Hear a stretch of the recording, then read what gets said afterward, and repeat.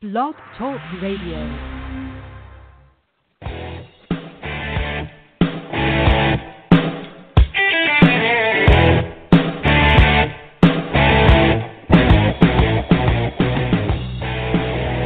Welcome to Male Military Spouse Radio Show. Here's your host, Dave Enner. Good morning, everybody, and welcome to Male Military Spouse Radio Show, episode number 68. Today's topic, PTSD, post-traumatic stress disorder in military spouses.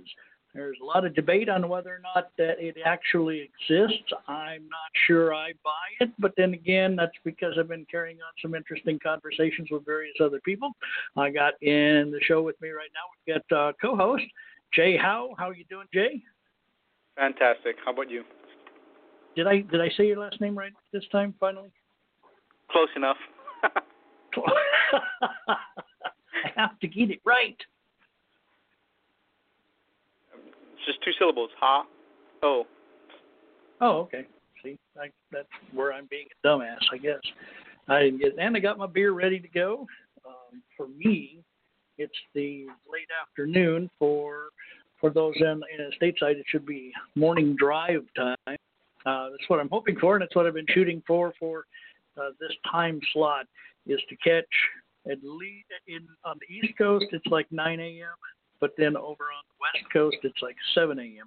So you can tune in, listen to it while you're stuck in morning traffic, and have the ability that you can call in, maybe use your Bluetooth, jump in there, and give us a call. It's 516-453-9167.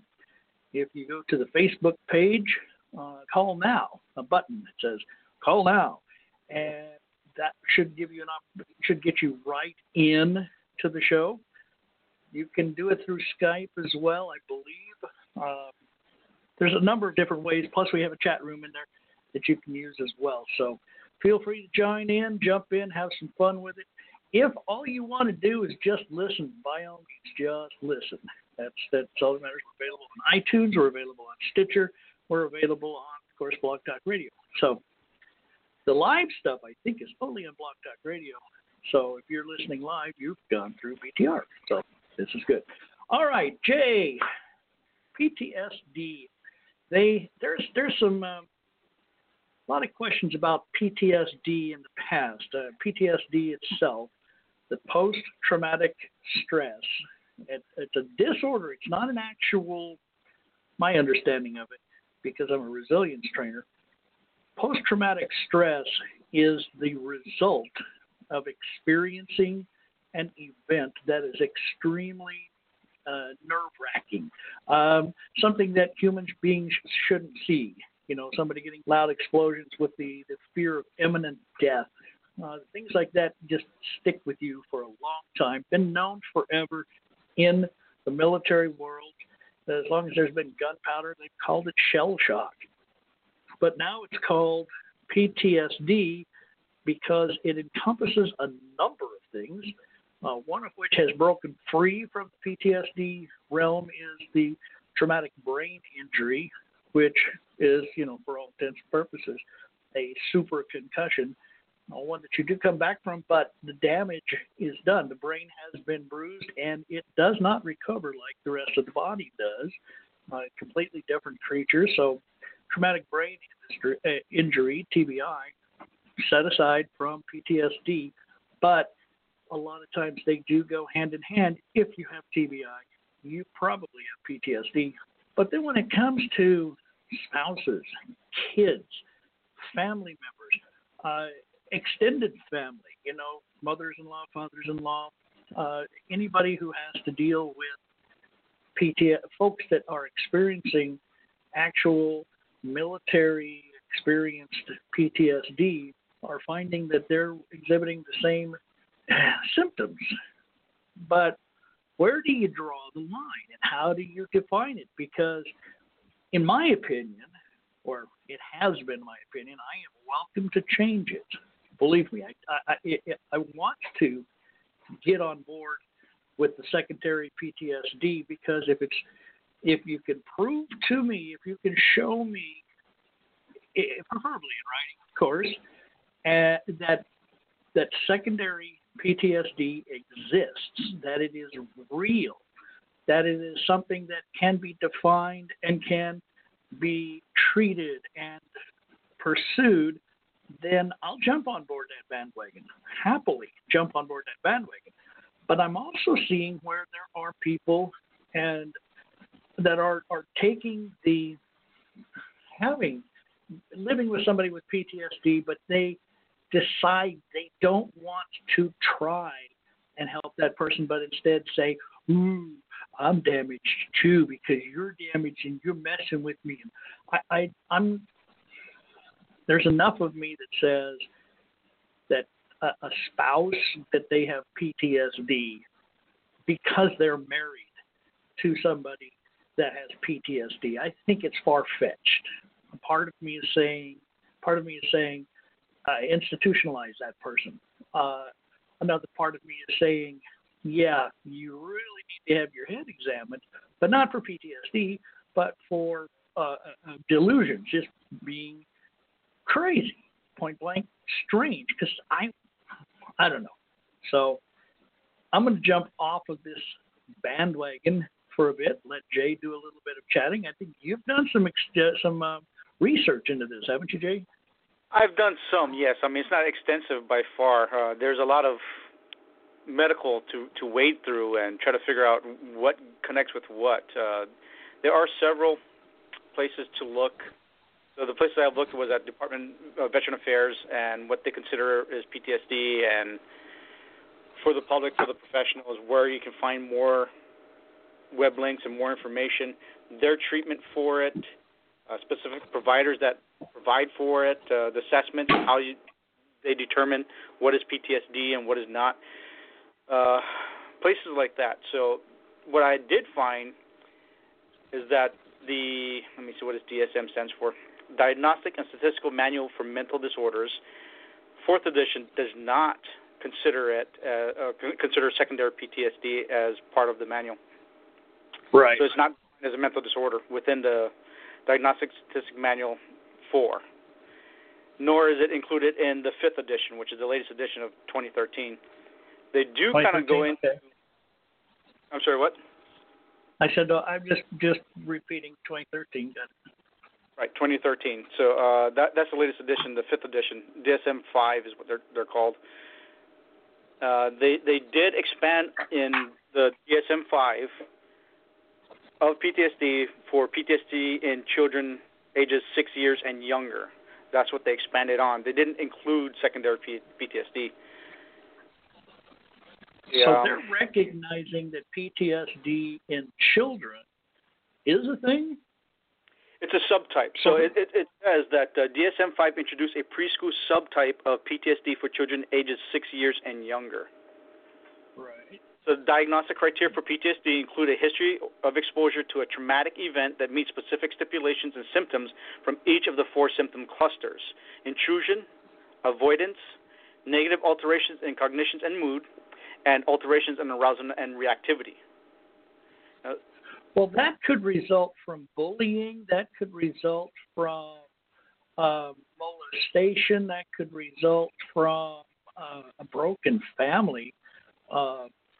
Anything that where the way in which in resilience training they deal with what PTSD is and how it affects everybody that gets it is that you've experienced something that is so foreign to you that your brain starts to go and it says, I don't have to deal with this. I don't want to deal with this. I'm going to change I'm going to do flee, or I'm going to do fight.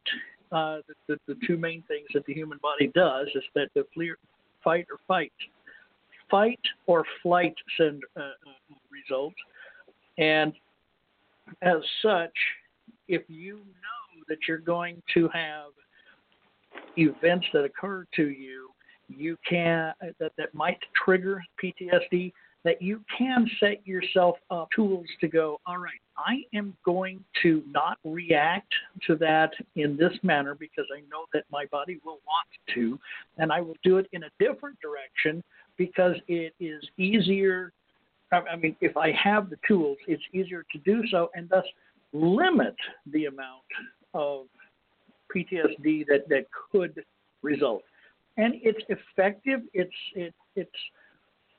well, for all intents and purposes, it has proven itself in a manner of speaking for a number of cases in which they've studied it. Comprehensive Soldier Fitness, Family and Fitness group have been working with this with the Army. And with that, well, hello, Susan. How are you? Hello. Hello. Good to see you. Join right into the conversation, if you will. I trust you've listened to a little bit of it. Yes. No, I want you to finish what you were saying. I'm not going to interrupt you. Finish what you were saying, man. Yes. And so with resilience training, you can work to prevent that. But if the medical, or I should say the psychiatric field, through the DSM-5 is recognizing kids 6 and younger as actually exhibiting and having PTSD, from what you just described, Jay, sounds to me like they're talking about domestic instead of necessarily the result of mom or dad coming back from battle and thus triggering on the popcorn popper, thinking it's machine gun fire, taking cover and wanting to throw grenades and toss people in corners to protect them. That is a little bit extreme result, but that is a manifestation of PTSD. And that's, if a kid sees that enough times, will the kid start exhibiting it as well? Does the kid start having that feeling? And that's where I was thinking we might see some focus psychiatric world looking at it. So for secondary PTSD. Susan, I'm glad you came in. I know you too have been doing some study. You've been doing some looking up and finding out some details dealing with secondary PTSD. Tell me about what you think, because like I started out the show, I'm sitting on the fence on whether or not secondary PTSD even exists. Okay, so I don't know if I would call it second. Now, a lot of this is my opinion. Granted, I do have a very, very, very useless undergraduate degree in psychology because I never went on to the master's and doctorate, so it's really super useless, right? But hey, at least I got something, right? And sure. Yeah, so I look at, and the reason I first heard the term secondary PTSD from within the special needs community, within the EFMP community, and just and then I heard it in regards to birth trauma. And I heard it, and not necessarily birth trauma for the child, but birth trauma for the mother. Really? Yes, because of a couple of reasons. So I have a dear friend who actually does suffer from PTSD. She was in a severe car accident and almost died. And she can't see that. Yeah, she can't drive. She cannot drive. It just the accident was so severe. It scared her so badly. It was so traumatizing. It was so awful.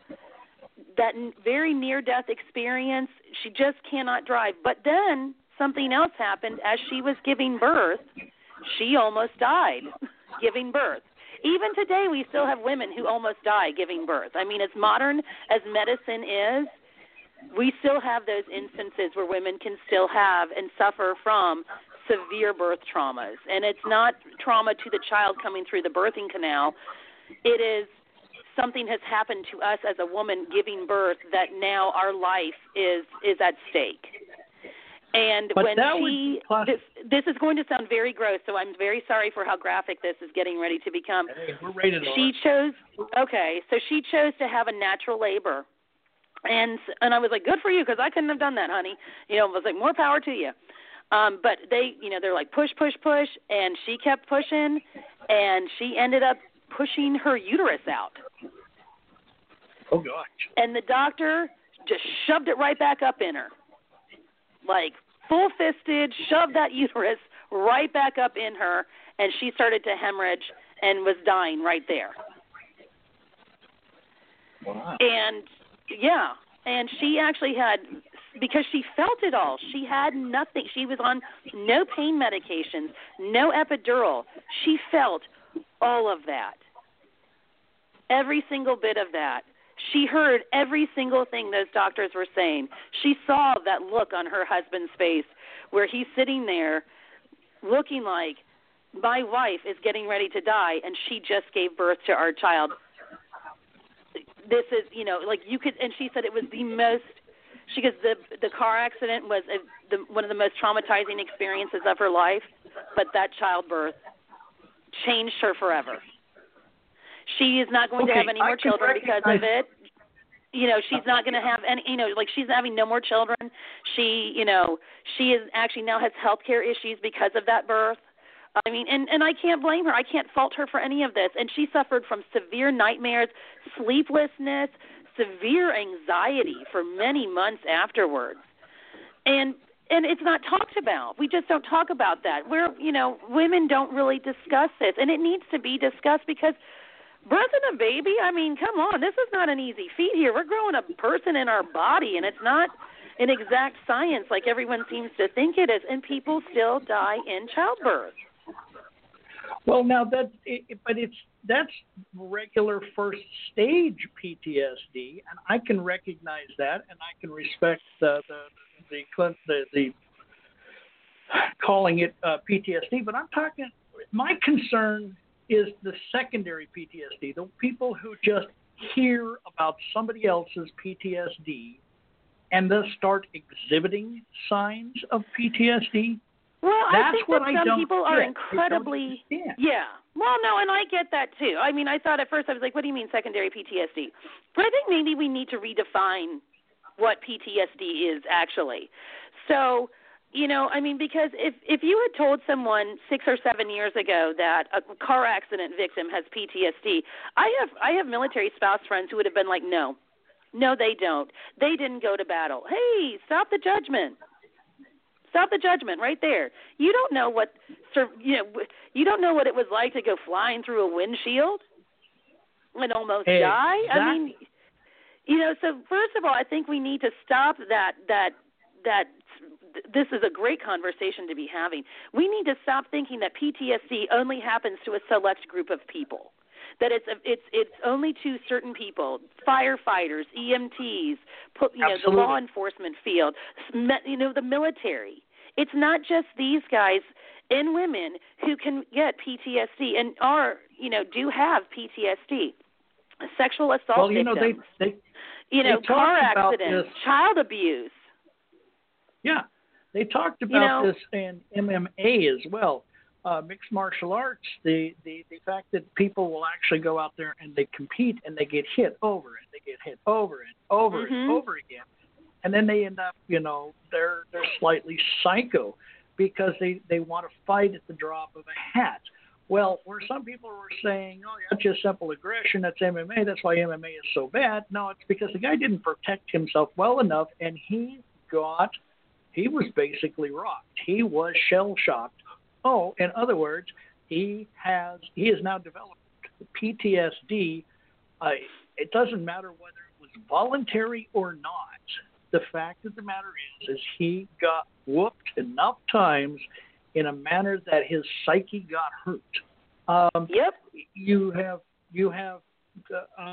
I'm certain that in the gay community that there are a lot of people that are experiencing PTSD simply by the fact of being bullied.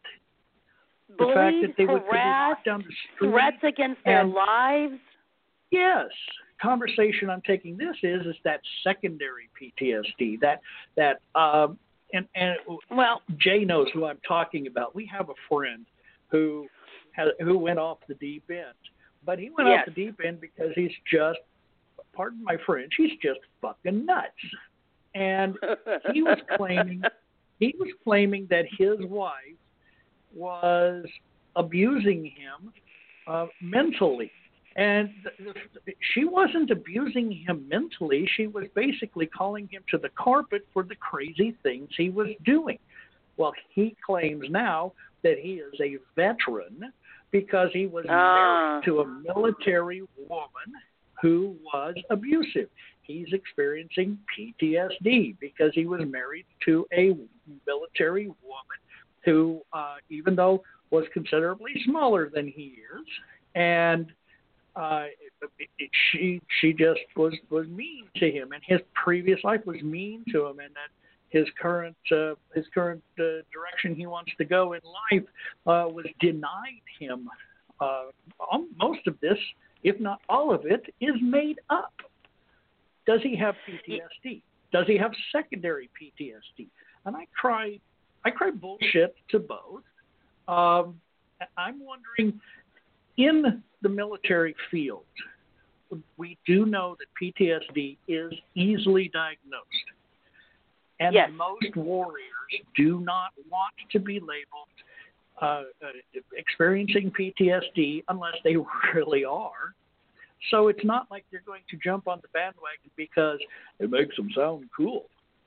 But on secondary PTSD, isn't there a whole lot of people, military spouses, that are going, oh, my hubby come back and he's got PTSD and I just can't handle it, so I've got PTSD too. Well, I think that you have to look at it in quite a few different ways. So having your spouse come home a completely different person, they're violent, they're not sleeping well, the stress that it puts on you, that stress and that undue burden, and now, if you are becoming a caregiver, there's the Easter Seals and the Caregivers Alliance speak frequently about the effects of secondary, or the effects of PTSD, and they call it, it's the effects of caregiving and what it does to the psyche, and how it is the emotional turmoil that the caregiver goes through. And this is where I see, and this again, I go back to the special needs community and the EFMP community. That's where I first heard the term secondary PTSD. A dear friend of mine named Catherine is the writer, and she is the founder of the blog Singing Through the Rain. And she writes very, very passionately about raising two EFMP children with autism, and her daughter is what is called, they call her medically complex. They're not really sure what's going on, the doctors and the millions of specialists this child has seen. Okay, I mean, this little girl is just now turning 2. She has had multiple surgeries. They can, and it's just these doctors. They've got some have a diagnosis, some don't. I mean, Catherine, if you were to talk to Catherine, you would think, oh, she seems to be really handling things very well, and she is. But imagine what it's like for her that within 48 hours of hearing your child retching and vomiting, they're telling you, hey, we're going to take her into surgery, and she's 2 months old. And these surgeries don't stop, and you don't have answers. And now they're rushing your child from Children's in Atlanta, and they're medically evacuating her to Boston Children's. And, oh, by the way, TRICARE has decided not to pay for any of that because she came in on an ER visit, came into the ER because she was rushed from her clinic down in Georgia to Atlanta, and Atlanta's like, too complex for us. We're medically evacuating her to Boston. And TRICARE says, oh, because it was an ER case and an ER admission, we're not going to pay for that. Just this constant stress that Catherine is under with these children who are these beautiful, bright souls on this earth. These are the most beautiful children. But she is constantly fighting for their health care, fighting for answers. She feels like every day she is strapping in and going to battle. I would honestly say that Catherine has PTSD. And that's just my personal opinion. That is by no means a professional opinion. And guess what? She would say it too, because I'm looking at the blog post that she wrote about it, and it is fantastic. And it will bring you to tears because she fights tooth and nail for her children. I mean, that kind of stress the anxiety that it places on her as a parent. I mean, and that's where the term, again, I reference back to, that's where I first heard secondary PTSD, was talking to a mother with a special needs child. Right. Because she is, the constant stress that is on her has deteriorated her health, destroyed her marriage. Not my friend Catherine, but another person. That, I mean, and it's always no end in sight.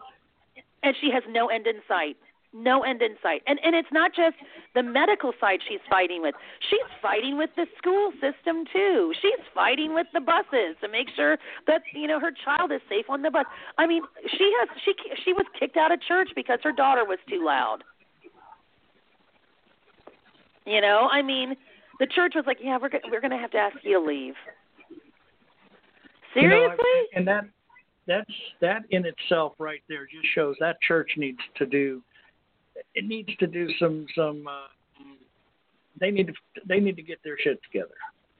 Yeah, they do. I mean, but these families with children with severe and profound special needs, they don't need to be kicked out of a church. They need help. They need a safe place to go where they can sit there and just be okay and take a deep breath for 45 minutes once a week, for an hour once a week. That's what they need. If you're religious, or if you have a spiritual background, you recognize that you don't push somebody away that's in that position. You're supposed to help them. You're supposed to comfort them. You're supposed to provide them a sanctuary. And yes, it's not her fault, and it's sad that she experienced that. Yeah, but that church needs to be boycotted. Turn them over to the Westboro Baptist Church. I completely agree. But okay, so if you were to reach out to the Military Special Needs Network, the founder, her name is Wendy Cruz, is the most amazing advocate I know. She is phenomenal. Wendy is she's feisty, she's awesome, but I wouldn't mess with Wendy because I know that she would punch me in the face and just walk away, and not even think about it because you don't mess with her kids. And her daughter has cerebral palsy, and it's just a constant battle with TRICARE, the schools, everything is a constant battle.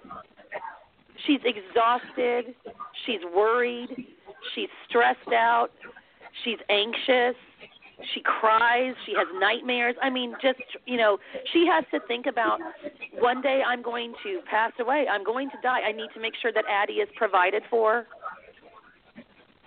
It's just these constant stresses and thoughts and this pressure on parents and caregivers and just people in general who, some people just can't handle that kind of stress, and it's not a bad thing that they can't handle that kind of stress. No one should be under that amount of stress all the time.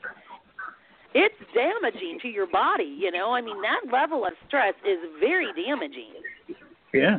And even clinical workers experience that as well. I mean, your emergency room technicians, especially if you're stuck in the emergency room, if you're an emergency room doctor, and that's where you really excel at, even though you're high speed and you like doing it, the fact that you see people come in that have body parts missing, and yes, it depends. Here's something that a gentleman by the name of Figley, I have no idea who this is, but that's the reference. It's something that came out of something this Figley wrote in 1995. Secondary traumatic stress, now this is dealing with healthcare workers, describes a professional worker's subclinical or clinical signs and symptoms of PTSD that are similar to those experienced by trauma clients, friends, or family members. Yep. So, it doesn't matter where you. I mean, now, I need to put this a little bit more into perspective. This is looking at the people that are involved with the healthcare individuals, because they start talking about. Let me see if I can go back a slide or two. Compassion fatigue is where you have either burnout which is from having to do the same thing over and over again, and nobody seems to want to help, and so you end up getting burned out on that particular item. Secondary traumatic stress, which is also called vicarious traumatization, compassion fatigue, and counter-transference. All of this is part of the compassion continuum. So you need to figure out how you can get that to go back into compassion satisfaction, also known as vitality. So that's where the definition of secondary traumatic stress, the vicarious traumatization that I just read, came from. It's part of a slideshow that I put onto my AFI Army Spouse of the Year page due to the fact that that's one of the areas I'm getting the school in and trying to do is I'm trying to get a psychology, or not just, I think, psychology or psychiatry. No, psychology. Psychology degree with military.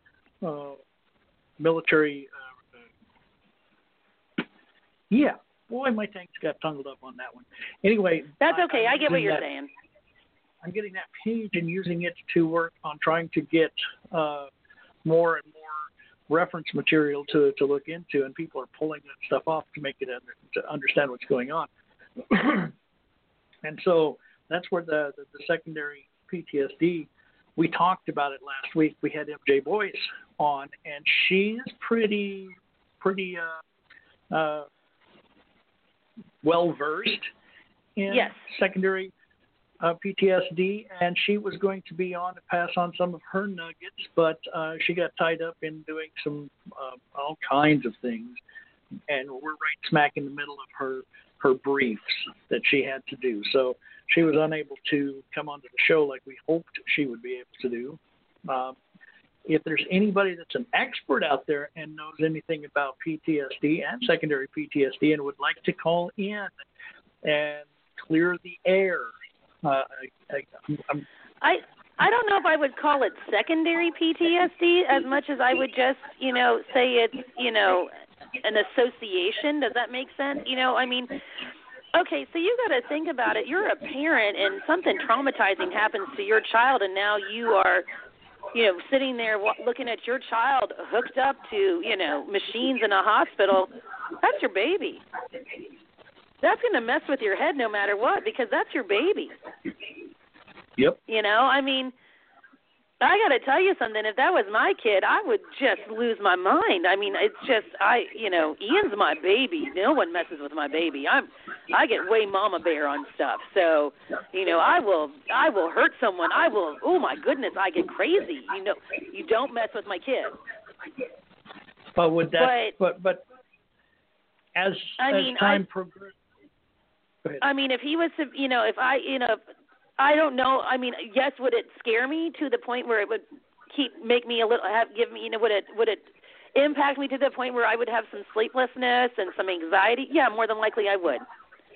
Because I know what it was like just fighting for Ian's health care to the point where, to where he is now, and the stress and the anxiety that it caused me. Oh my gosh, it impacted my sleep. My blood pressure was elevated. I was very quick to snap at people, because sitting here worrying about my son, trying to access health care for my son, because he was 2. It's not like he could sit there and say, hey, I need for you to help, get me my help, give me access to health care. He was 2. That was my job. Yes. And because that burden fell on me, it was incredibly stressful, and it really put me into a place that I did not like. Hey Jay, and I am a strong individual, Dave. But I got to tell you something. You mess with my kid, whew, holy bananas. Right. Yeah. What's up, Dave? Jay, you put some links up in the chat room. You want to talk about them? I put up several links. See which ones are which now. So the first one, DSM-5 org documents, it just outlines what was changed and what is new that they added to PTSD in the DSM-5. The next one down below, Vietnam, PTSD, walking on eggshells. That's actually an article written by Tyndall and Fischler, and they have their little credentials down at the very bottom of that article. The article talks about secondary PTSD. It's coming from Tyndall, who has over 20 years with combat veterans and their families as a licensed psychotherapist, specialized in combat-related PTSD. So that's an actually interesting read to read that. Then the PTSD.va.gov, that's the Veterans Affairs PTSD link. They link through so many different PTSD overviews, and they got a heavy amount of information to look at. Then the last one, let's see, which one was this? The last one was an actual PowerPoint presentation with the Veterans Affairs, and they go over trauma and stress-related disorders within the new DSM-5. And it talks about everything from PTSD all the way down to associative disorders, anxiety disorders, OCD type of disorders, dissociative disorders. So they kind of cover the gamut of what has changed and what is new within the DSM-5. And there is a secondary subtype that DSM-5 did include along with the preschool subtype. It's called the dissociative disorder. Right. Good stuff, too. I'm trying to look up the presentation that I set up for people to look at from my page, so that I can put it into the chat room as well. And let me see, where did I put that puppy? It says, make sure I've got the words right. It is, let's see. Well, that's not really showing me what I need to see. Slideplayer.com/slide/4674639. That will bring up the presentation from Slide Player. It is from 2010, I do believe. Let me go ahead and copy that link address. Get ready to paste it in, and then that way it'll be part of the forever. Because I just messed that up. I did. I just messed that up. You turkey. All right. Are you talking about the presentation one, preparing the adult mental health workforce to succeed? I don't know. Secondary PTSD slideshow, very interesting. At slideplayer.com. It could be. Actually, I think it starts out with burnout. It's no small business. I think that was that's one. The type. Yep, I've got. Let me put that in the chat room right here. Press paste and hit send. That's what I got. Yeah. I think I took off the Facebook tracker code on the end. Yeah, that worked. Good. Very good. Very good. All right. That's what I was reading from a minute ago. So now, let's see. Where do we want to do? Okay. Shut that down there. And okay, now. DSM-5 criteria for PTSD on the National Center for PTSD at the U.S. Department of Veterans Affairs. I wonder, do they talk about secondary in the Department of Veterans Affairs? No, probably not. They don't. They talk about should the soldier, for the service member. They don't really talk about secondary at all. Well, damn it. They do talk about under 6 years of age and younger. They do talk about all the other ones. They don't talk about They don't call it secondary, if you look at it that way. Well, yeah, it's because it's the professional. This is the professional side for researchers, providers, and helpers. So, yeah. Well, okay. So the criterion that is now included into DSM-5, criterion A is the person was exposed to death, threatened death, actual or threatened serious injury, actual or threatened sexual violence as follows. 1, direct exposure. 2, witnessing in person. 3, indirect learning that a close relative or close friends was exposed to trauma. The event involved actual or threatened death, must have been violent or accidental. That's kind of like the secondary right there in criterion A. Yep. That's 3. Kind of. And 4 is repeated or extreme indirect exposure to a version of details of the events, usually in the course of professional duties.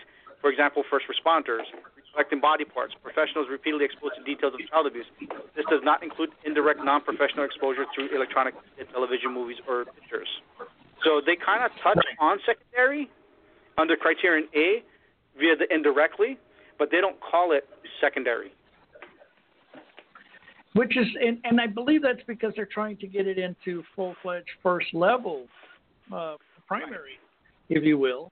Exactly. They're actually posting it as PTSD versus secondary PTSD. Even though you got it indirectly, it's still considered PTSD via DSM.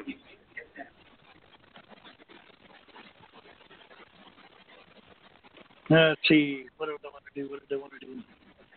Now, Family of a Vet put something out called secondary PTSD, and what, from the looks of it, this is a website in which they are trying to make secondary PTSD something that's being paid attention to, due to the fact that Vietnam had a huge amount of shell shock soldiers come back, and the family members had to deal with it, and over a period of time, these spouses and family members are experiencing secondary PTSD. I kind of understand that, and I'm not sure I want to call it secondary PTSD because it sounds like a smaller level of PTSD, but I would rather call somebody who's dealt with, like somebody from that experienced Vietnam, the caregiver or family member, spouse or whatever, that they actually develop PTSD, a different kind, if you will, but secondary, I'm not sure. Here is the. I'm going to go ahead. Why not? I wish we could just say that there are a variety of types. That there are types of PTSD. Instead of calling it secondary, because I don't know if I like that phrase, secondary, as much as it's trauma is trauma. Some people can handle it well, some people can't. And then there's the parts of life that get associated with trauma. And that, you have to deal with that aftermath as well. It's just trauma is trauma, and some people will handle it differently than others. And, my house was hit by a tornado. That was a pretty traumatizing incident, I'm not going to lie. And then I crack really goofy jokes about it, but, my house was hit by a tornado. I had to leave my home.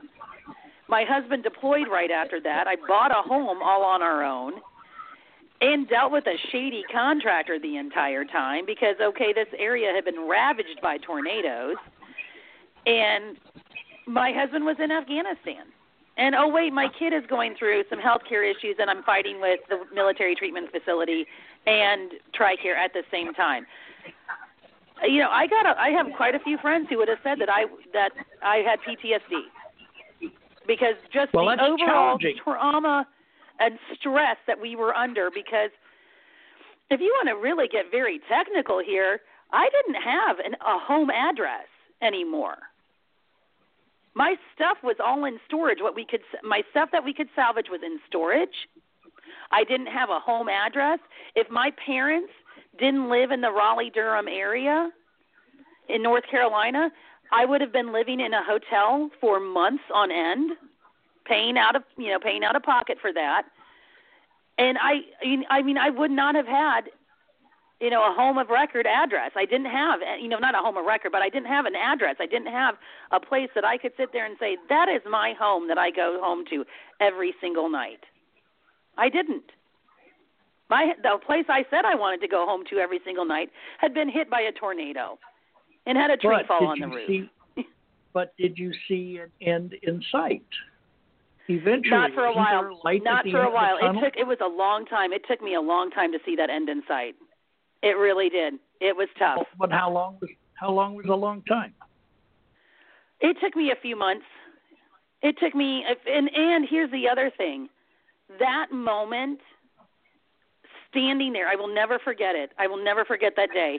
That moment, standing there, April 17th, 2011, standing in front of my tornado torn up house, looking at my neighbors whose homes are all destroyed as well.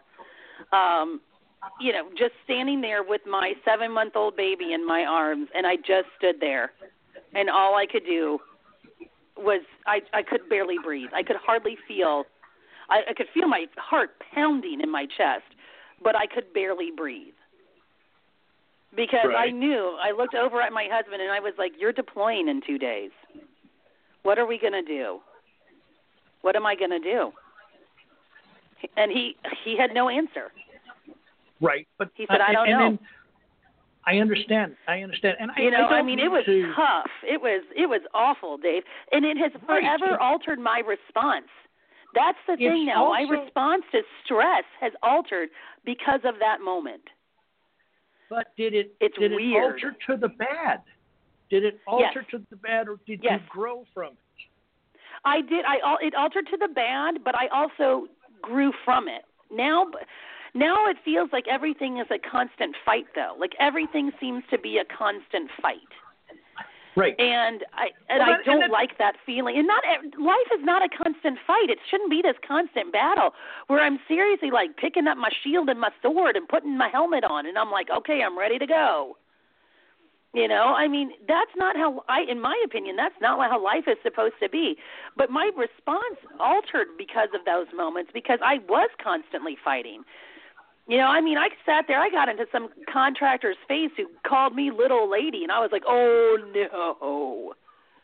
Well, okay, I was like, it was crazy. I was crazy. Trust me, Susan, I respect you as a human, and I'm not meaning to piss you off here, but I'm not buying into the fact that you're experiencing PTSD from this, and I can explain. Let me try. I don't know if I really did either, but I have people who would say I did. There are friends of mine who would say that it was very mild. Right. Because of the anxiety that it caused, because of the stress that it caused, because of the altering in my personality and my responses to extreme stresses and things, and things of that nature now, and how I go into this fight or flight syndrome. I go into fight or flight, and I always come out fighting. I come out swinging every time. Right. So, so for me, it's not necessarily fight or flight. It's always just fight and fight some more. Right. But it has, but my responses to stress changed from that. It really did. It was very strange. And now, would I call that PTSD? I have no idea. I don't know. I don't know if I would. What I was about to say is that what you experienced, a lot of people who are homeless are experiencing that, whether it's be from the loss of a job because of something they did stupid in the workplace, and they no longer have a job. There's a difference between going into clinical depression, which what you experienced could have ended in the desire to hurt yourself and or commit suicide in the process. Yep. But PTSD people who are experiencing PTSD don't necessarily think about hurting themselves or committing suicide. They react because something triggers them. Yes. And which is why, when it comes to secondary PTSD, what are you actually experiencing? And again, realistically, folks, I want to clear the air real quick on this. I am taking the devil advocate side. I believe in PTSD. I believe it exists. I haven't studied it. I haven't gotten deep into it. But I'm taking the side of where I was about a month ago, where PTSD, I didn't even consider there being a secondary PTSD because it just seemed absurd. And so I'm sticking with that for the purpose of this conversation. I may piss you off, Susan. And if I piss you off, I don't think so. Don't worry. I don't think you will, because we can have an honest discussion about this. This is your opinion. Absolutely. Now listen to this. Here's something that was written about a caregiver of a PTSD, somebody who was experiencing a full-scale PTSD. She talks about your vet is not emotionally there for you when you're upset or happy, angry, or sad. You have to deal with your emotions on your own. You begin to feel ignored and unloved and start protecting yourself by treating others, especially the vet who's experiencing the PTSD, in that same way. You're also probably handling all the household chores, child care, financial management, etc. You get no help from your spouse, or maybe very little, but you're the cook, the chauffeur, the secretary, the accountant, the yard guy, the child care provider, the laundry service, etc., etc., etc. And everything in your family feels, everybody and everything in your family piles it onto you. They make you feel like it is up to you. It's a 24/7 job at which you constantly fail. It's not humanly possible to do everything or to prevent PTSD from creeping in, but the cycle takes its toll on many spouses who are living in that situation. You lose yourself. It's impossible to tiptoe around your vet day in, day out while taking care of all of life's other duties. Duties normally shared between two people without feeling the strain. And that strain soon transforms into, secondary PTSD. Secondary PTSD may make you feel overly angry, depressed, exhausted, but alas, unable to sleep, overwhelmed, and just plain unhappy with the world around you. The author says, I can honestly say there have been times when I found the idea of folding a load of laundry was absolutely impossible. I felt that I could do nothing right. I cried a lot and was really, really pissed off at the world. Ooh. Now, boy, that kind of describes me right after we lost our house in the tornado. I was pretty pissed off at the world. I mean, if anyone gave me the side eye, I was like, ooh. I understand that, but you found a way to bounce back. You found a way to get better. So if my mother and my stepfather and my dad and my stepmother hadn't been here in North Carolina, I would not be the Susan Reynolds I am right now. I would be a very angry, probably arrested person too. I probably would have been arrested for assault. No kidding. I was very angry because I was so stressed out and I felt so isolated, and I felt very I felt like there was like the pressure just would not stop. It just never stopped, Dave. That was the part that just was so awful, is that pressure never ever stopped. And because I felt like I was barely treading water some days. Not kidding. It was weird how that pressure just was so overwhelming. And, when I'm caring for my child and I've got a husband in Afghanistan and I've got, I'm driving back and forth from Raleigh to Fayetteville every day. And that's not like some quick little 20-minute drive. That's over an hour. And I'm having to plan between nap time and doctor's appointments and this and that, and then I get this doctor who's like, well, we're not going to help your kid out with this consult. And I was like, oh my God, please tell me no. Please tell me no, lady. I said, because I am itching to scream at you.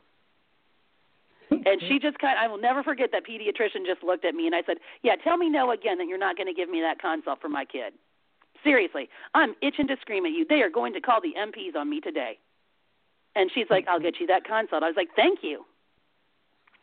I was mad. I could not believe how just hair trigger mad I was. But as answers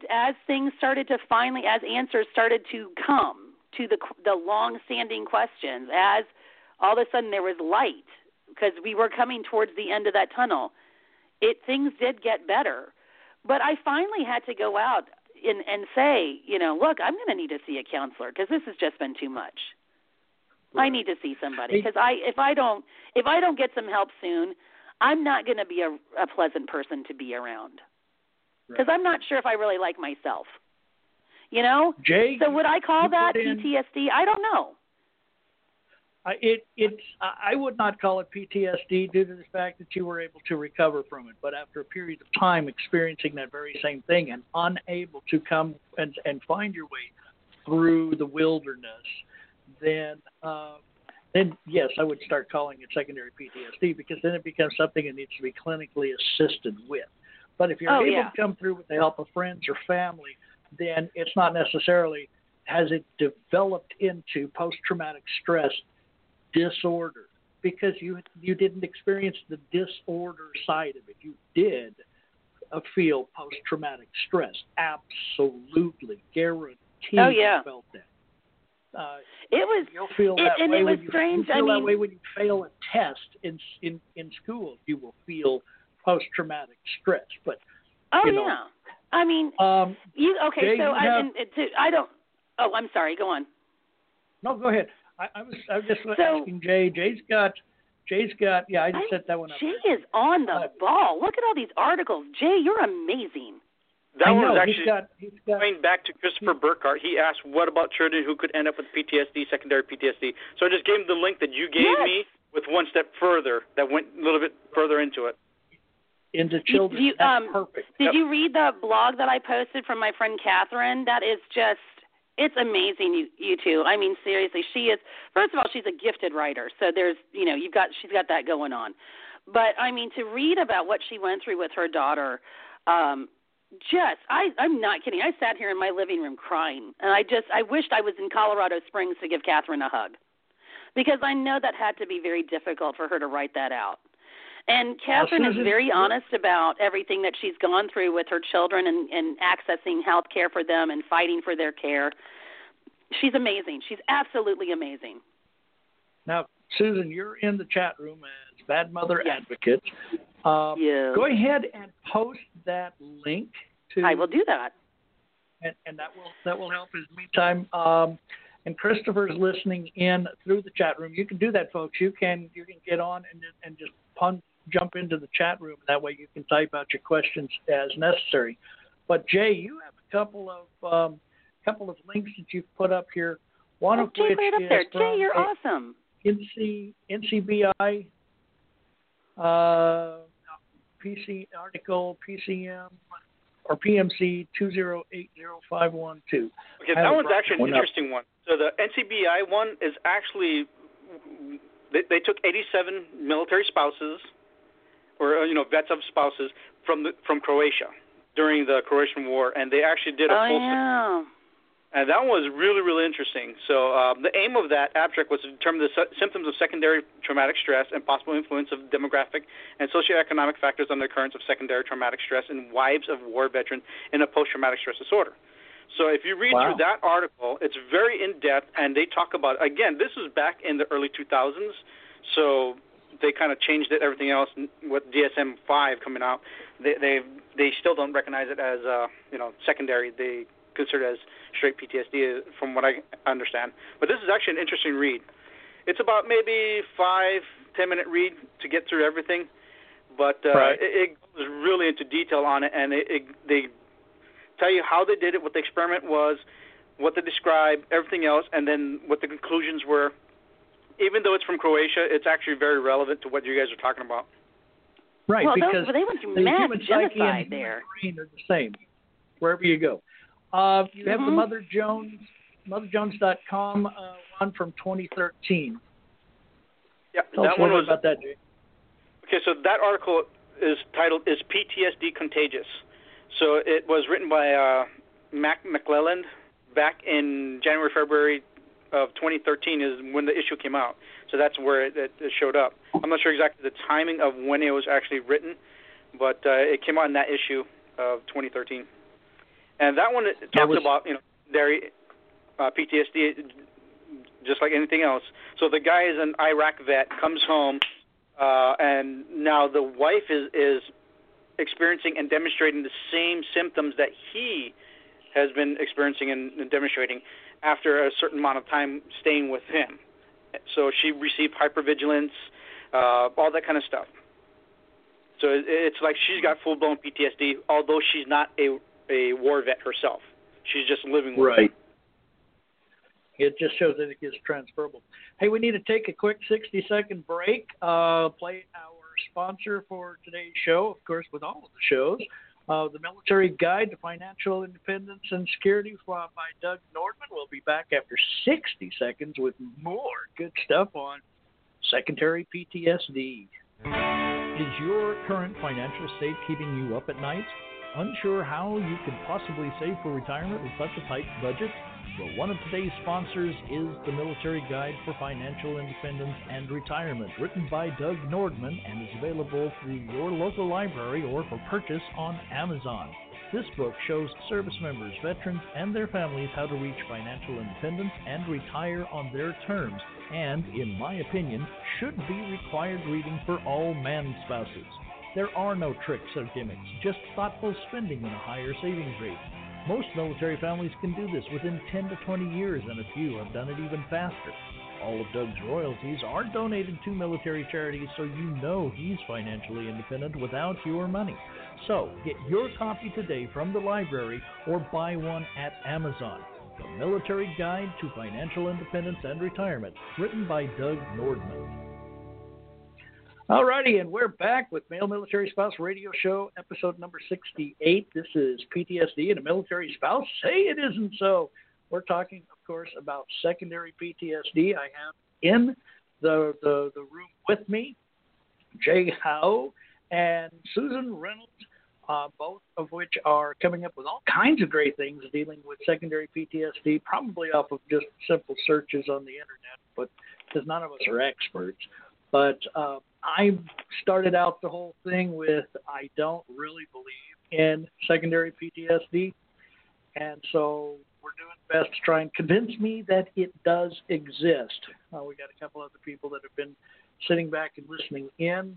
Christopher's over in the chat room. You could chat with him if you're in listening and unable to talk for whatever reason. Daniel was in for a second or two, but he had somewhere else he had to go.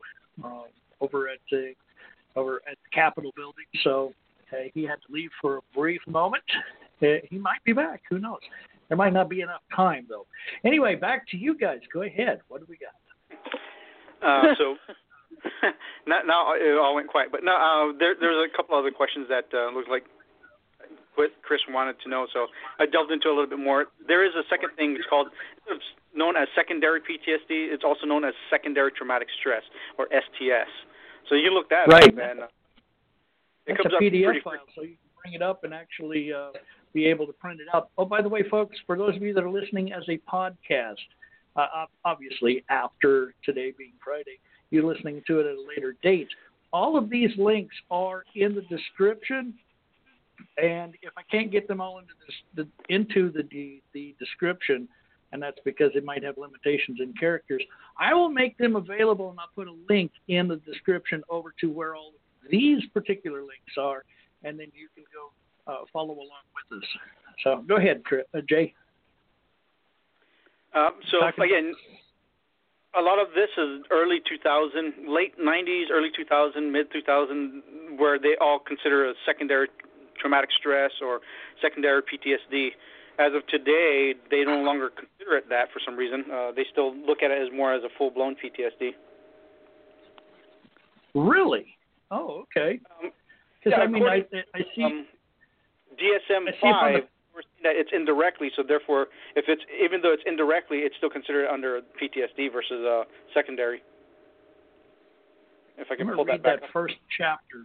I want to read that first chapter for people so they see where it comes up. It says, each year more than 10 million children in the United States endure trauma of abuse, violence, natural disasters, and other adverse events with a sub heading of 2. We'll look that up in just a moment. That probably tells us where that came from. These experiences can give rise to significant emotional and behavioral problems that can profoundly disrupt the children's lives and bring them in contact with child-serving systems.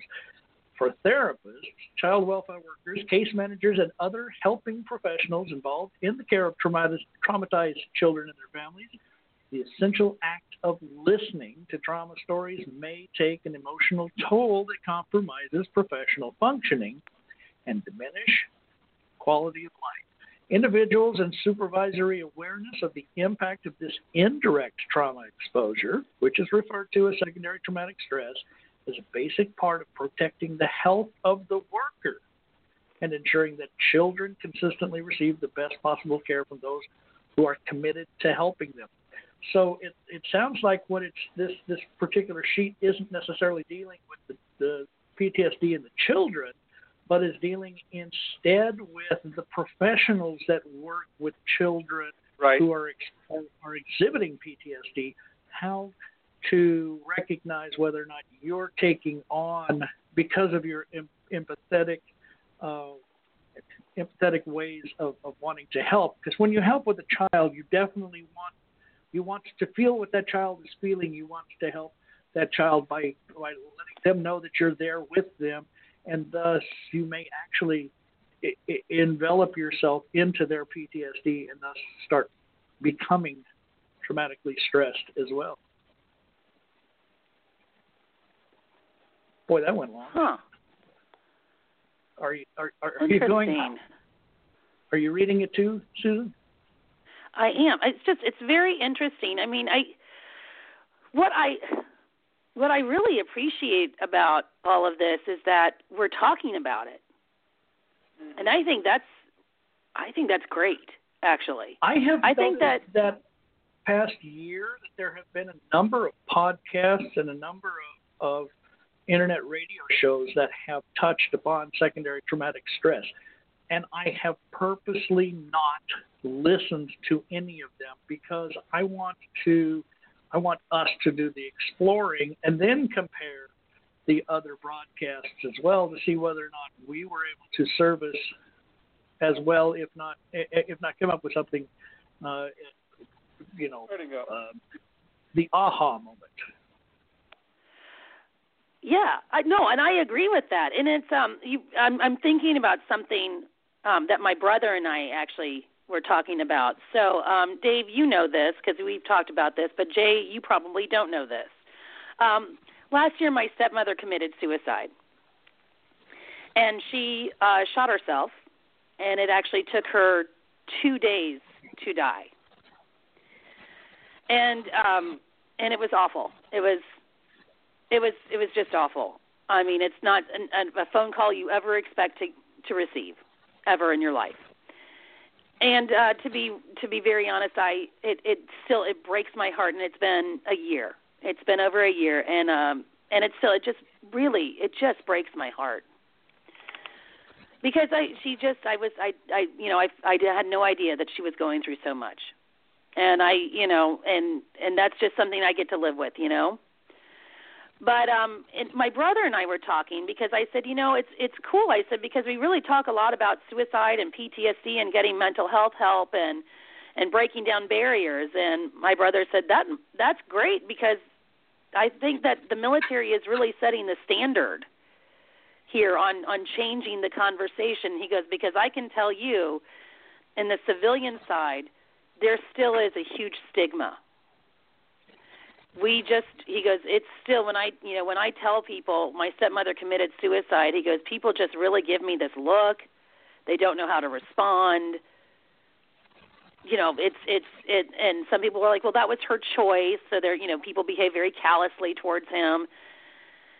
And it got me thinking, we need to have this conversation more because if we're having it in the military, because we are all obviously military affiliated as military spouses, veterans, we seem to be having a very good conversation. And I don't mean just on this radio show right now, but I mean we are really changing the conversation on PTSD, secondary PTSD, suicide awareness, getting mental health help, recognizing the fact that you need to get help in the military.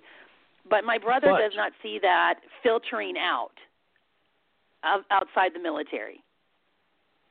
And he would even say that even now he's right. That's the crazy part. Like that's the part that just blows my mind, because he needs. He was there. He drove from Charlotte to Edenton, North Carolina. He saw her in the hospital and what she looked like and how bad it was, and it caused. He was very affected by it, by seeing Penny, my stepmom, in that condition with half of her head gone. And just seeing her was very, very troubling for him, to the point that he did have nightmares, and it did impact his sleep. And he had to go and get help for it, because it bothered him to be there to see that, because he wanted to be there for our dad. And I got there a couple of days afterwards, and she had already passed away. He will never be able to unsee it. No, he won't. He even now, he tells me, he goes, there are times where I just can't close my eyes because I can't unsee it. Yeah. I just can't unsee it. I'm going to go over and it worries me, you know. Uh-huh. I'm sorry. Family secondary PTSD for in children link that you sent us there, Jay, before we talk about the next link that you sent. Yep. It's pretty good. I just read this over. Secondary PTSD in children, 39% of those who live with a veteran who is struggling with post-traumatic stress disorder will develop secondary PTSD. Wow. 39%. Also known as STS or secondary traumatic stress. Be on the lookout for symptoms of STS in your child, and if you notice any of these behaviors, seek help as soon as possible. Unfortunately, if left untreated, secondary PTSD can negatively impact the rest of your child's life. Now, disclaimer. I want to throw a disclaimer out here. This is on the internet, okay, which means that if it's not coming from a university or some governmental study where you can recognize the link as such, you must take this as opinion, not necessarily as gospel. But the fact that they've done the research and put this out here in such a good, concise manner, I want to read it to you. But again, recognize that as far as is this hard and fast, take that with a grain of salt. I want to take it as hard and fast because it's really good. Here are the signs and symptoms of secondary PTSD to watch for in children. Extreme mood changes or irritability, depression and anxiety, losing creativity and interest in activities that they typically enjoy, loneliness, withdrawal, and pulling away, acting out more than a child should at their age, fighting and trying to harm siblings, self-destruction or destruction in property, stating or acting that they are to blame for a person's PTSD outbursts, stating or feeling that though a parent no longer, maybe restart that one again, stating or feeling as though a parent no longer cares for or loves them, becoming numb towards family, friends, and things that they used to take pleasure in, copying a parent's attitude and actions in an attempt to reconnect with their parents, attempting to take on more than they should at their age, trying to fill the void in the family or take a parent's place, drop in grades or failing in school when they used to have strong grades, hard time making new friends and keeping old friends. Well, that kind of goes with PCS. Suddenly getting into an unusual amount of trouble and taking place in violent acts. Those are signs and symptoms of secondary PTSD to watch for in children. I'm not sure that you would want to do it on just one or two, but on maybe 7 or 8 of those, look at it and go, okay. And as they start filling in, and don't tell the child that you think they have PTSD or that they have secondary PTSD, but they're because they're children. They're learning from us. They're emulating us. They're trying to become adults themselves. The fact that one adult that they look up to is having problems with what they cannot unsee, then that's not that. I'm not saying keep them away from that adult. Don't keep them away from that parent, but recognize that you need to tell the child, your dad or your mom is having one of their minutes where things are back where it doesn't need to be. Don't emulate them. But again, I don't know how to do that. I'm not a clinician. But how it impacts children, it continues on. and I'll let you guys read that on your own. That particular one, that particular link was the family of a vet secondary PTSD children that Jay put Okay. right after Chris asked what about children what about children who end up with PTSD or secondary PTSD. Jay, would you like to talk for a moment on this next one that you threw out, which is the NCTS net, the what is child traumatic stress PDF? Oh, yeah, that's the one I'm reading over right now. This is good stuff. That's the fact sheet for child-serving professionals. That's the one that deals with the professionals themselves, that deals with those secondary traumatic stress with children and things like that. The one that you were actually reading off of, if you go back to that one, that family of a vet, right below that, it'll actually say some of the information is adapted from an article originally found at the VA, ptsd.va.gov. So if you could follow that link is no longer available. That link is actually gone because they renamed it and they changed it to ptsd.va.gov/professional/treatment/children/pro-child-parent-ptsd.asp. So that's where all the information came from, or a lot of it came from, not all of it, but a lot of it. Nice. And I'll actually link that one into there because I'll back up in there just so that way everybody can see where that secondary, that percentage and all that stuff that they were kind of quoting, and symptoms. So that 39% who live with a veteran struggling, all that kind of stuff will be found at the VA. Then the second link thereafter, let's see, what was the next one after that? The one that says, okay, here's a PDF on children themselves rather than those working with children. Again, it's from the NCTSnet. Actually stands for what is it? The National Child Trauma Center. The National Child Traumatic Stress Network is that's it. The ones that are putting it out. So this very next link was the one deals exactly with children. It says, what is child traumatic stress? And then it goes into detail, outlines, and defines, and gives symptoms of what traumatic stress is for children. Again, these are a little old. I think this one was done in 2003. So, as time develops, and 2013 was the latest DSM, so some things have not necessarily changed, but they've been recodified and redefined kind of thing. Re-examined, right. So that's that one right there. And a lot of then studies after that, are pretty much knee-jerk reactions to the phenomenon, and thus they're throw something out there. It's like putting shit against the wall, see what sticks. Right. Okay. And so the next link thereafter is actually a 12-page brochure. It's a PDF again, and it comes from the National Child Traumatic Stress Network again, and it's called Understanding Child Traumatic Stress, and it goes into detail of what is child traumatic stress, how danger becomes trauma, responding to trauma after, and then it goes into detail about all that kind of stuff and recovering from traumatic stress. It's actually a great 12-page PDF.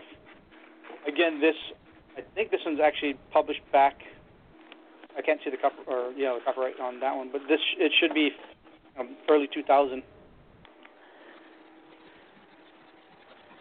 Well, and one of those child trauma centers is at Duke University. Yes, it is. Is it? Yep. Child traumatic stress at Duke University. The other one's at UCLA.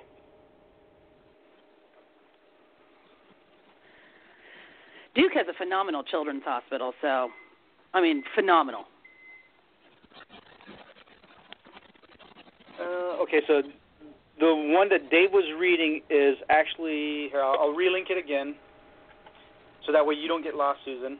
It's that one right there, of a vet. He knows me. If you go to that one, we don't want you to get lost, Susan. I'm cool with that. It'll say secondary PTSD in children. Right underneath that, it says 39% of those who live with the veteran. So that's the one that Dave was reading from. Yes. And it gives you bullet point list of the signs and symptoms. Yes. Thank you. Okay. So, and then if you read a little bit further underneath the bullet points, it will tell you that how PTSD impacts children, and then it's going to give you a little link to ptsd.va.gov.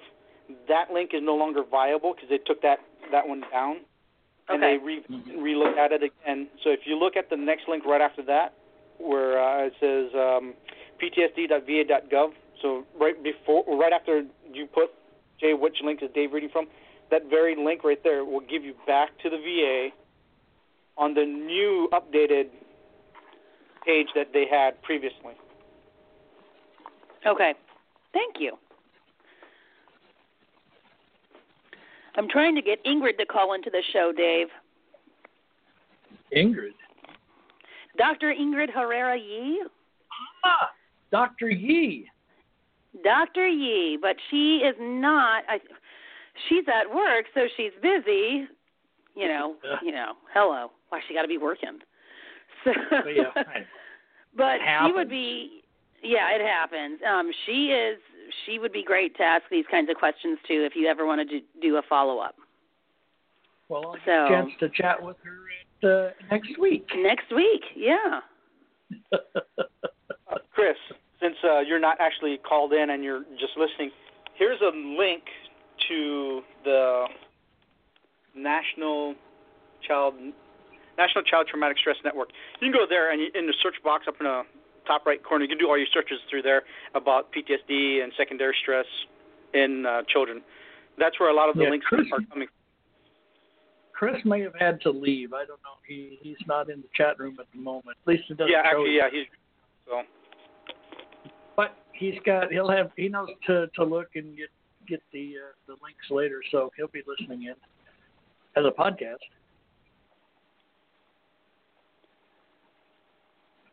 Right.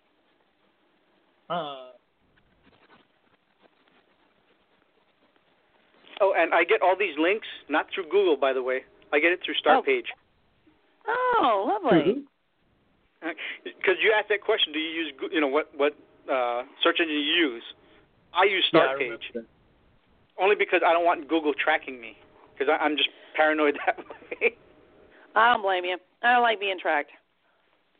Well, yeah, I agree, but I'm not a big believer that we're being tracked to be, Big Brother. I think we're being tracked to provide a better experience. Right, but at the same time, it's still tracking you, and it's still learning your personality, your traits, and things like that. So I prefer to use StartPage, where it doesn't track you at all, and it Googles for you. So I send it to StartPage. StartPage then sends it to Google for me. So that way, when they trace an ID back, it'll go back to StartPage and not to me. You know what? That's actually, you're showing a sign of PTSD right there, Jay. You're afraid Big Brother is tracking you. Just one of those things. It's possible. Those the infrared reflective flags that they put on the shoulders of our soldiers are a way of tracking because they have that, that GPS ink in them. Well, considering that everybody has a mobile phone and every mobile phone has a GPS chip in it, you're getting tracked either way. I know. That's so do you true. have a link for that? Do you have a link for that start page? Yeah, it's startpage.com. Here, I'll do it. There you go. Well, you might as well throw it in there so somebody can look at it going, where is that? We're making a lot of people into dependent on us, and I like that.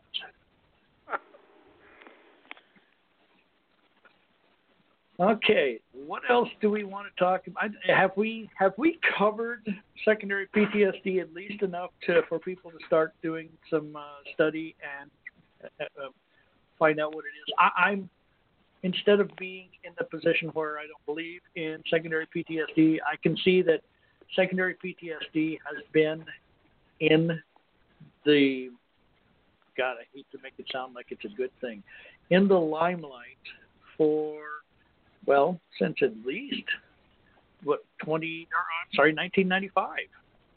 So that's almost 20 years.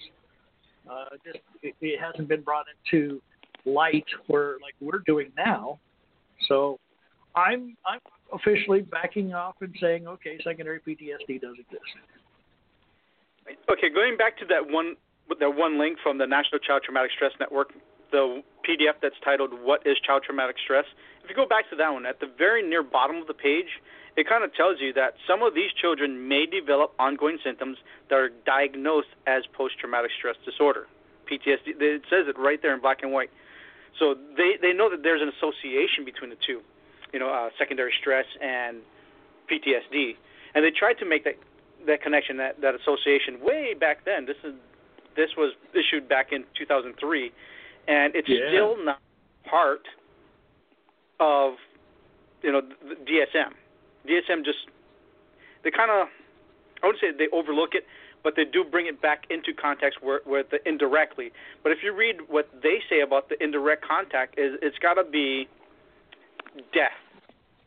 So the criterion for PTSD, criterion A, is the person was exposed to, 1, death or threatened death, actual or threatened or serious injury, or actual or threatened sexual violence as follows. So if you look at that criterion, number 3 criterion underneath that is indirectly by learning that a close relative or close friend was exposed to trauma. So it doesn't necessarily mean that person exactly, is experiencing a breakup in a family unit. Mom and dad got divorced, and it was a bad, horrible divorce. Or exposed to tornado ripping down the home, or earthquake swallowing the home, or anything like that. It does stipulate that it has to deal with death, and it has to be either actual threatened serious injury or sexual violence. One of those 3 things. But it still does not look at the secondary PTSD as a diagnosable form or subtype.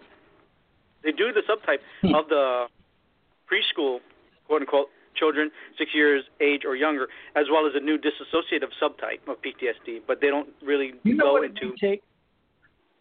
It may take them redefining or re-examining, at least, their mission statement. Their mission statement may be specifically with PTSD proper, and the fact that secondary PTSD has reared its head such that it needs to be addressed. Now all of a sudden they're determining that they're not dealing with it because it's not within their mission statement. It could be.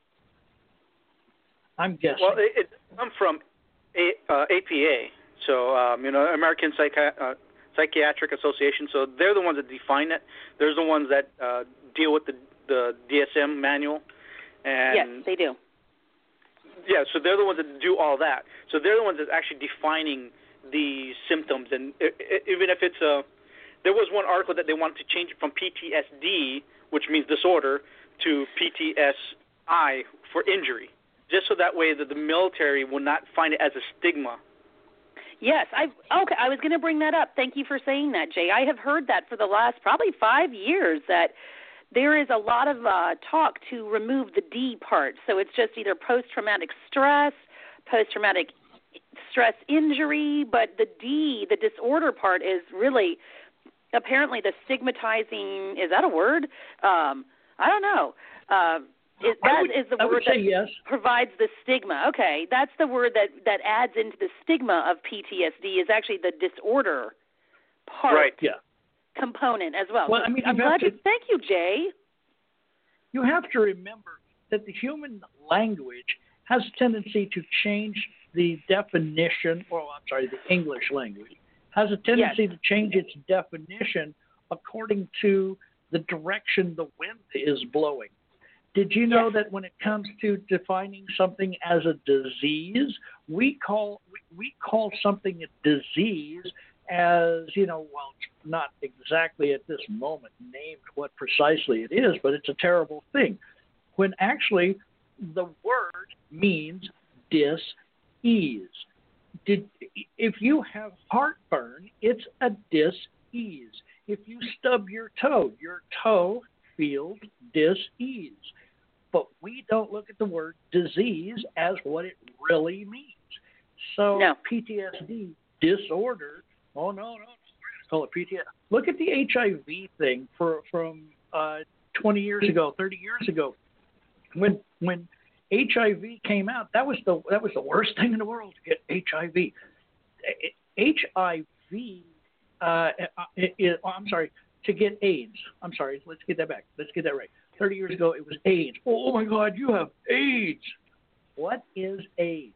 AIDS is not, it's not a disease, a disease by the new term. It is not something that is wrong with you. It is a disorder. It's a immunization deficiency, which means your body cannot fight off whatever it is that's in there that's messing with you. And HIV, as such, does not necessarily, AIDS, autoimmune deficiency symptoms. I'm sorry, AIDS, syndrome. Autosyndrome, immuno defense. Yeah. Well, you get what I'm saying. AIDS is what we labeled as HIV, but AIDS can be anything that stopped your immune system from behaving properly. And the HIV, the human immunovirus, is the same as the simian immunovirus, which the SIV was in monkeys. HIV is in humans. Humans cannot, that virus does not go over to monkeys, and the monkeys does not go over to humans. But they're, for all intents and purposes, identical. That's the actual disease. It's a virus that gets into the cells. But no, people were looking at AIDS.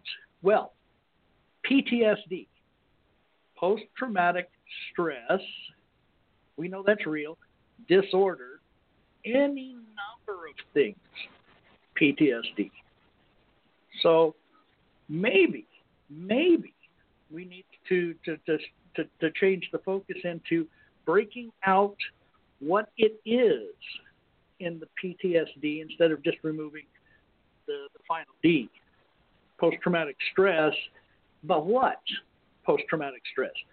Was it something you can't unsee? Was it too many experiences of getting shot at, the fear of death? Maybe was it having to run into a burning building and knowing full good and well that if you don't succeed, you're going to burn. You're going to be burnt badly. Maybe it's a cop wondering whether or not that Kevlar is actually going to stop that round. What is causing that post-traumatic stress?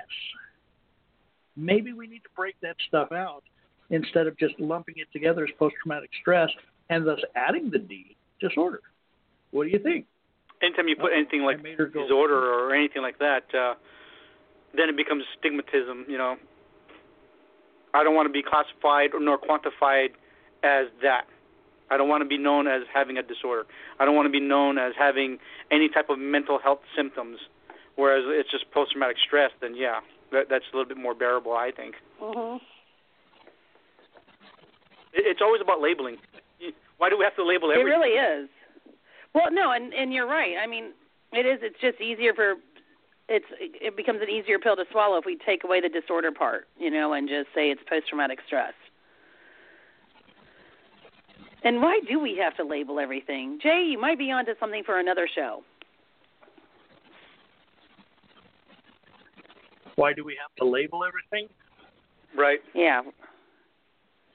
We seem to enjoy labeling things.